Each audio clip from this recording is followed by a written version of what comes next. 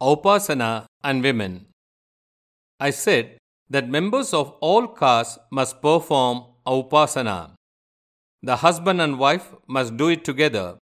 Even when the husband is away, the wife must perform it by offering unbroken rice grains in the sacrificial fire.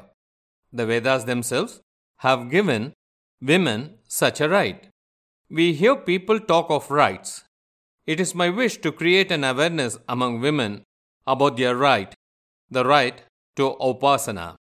I should like every home to become bright with the sacred Aupasana fire. Women should fight for this right of theirs and impress upon their husbands the importance of performing Aupasana. Women must make their husbands perform Aupasana. Aupasana is indeed their one great Vedic property.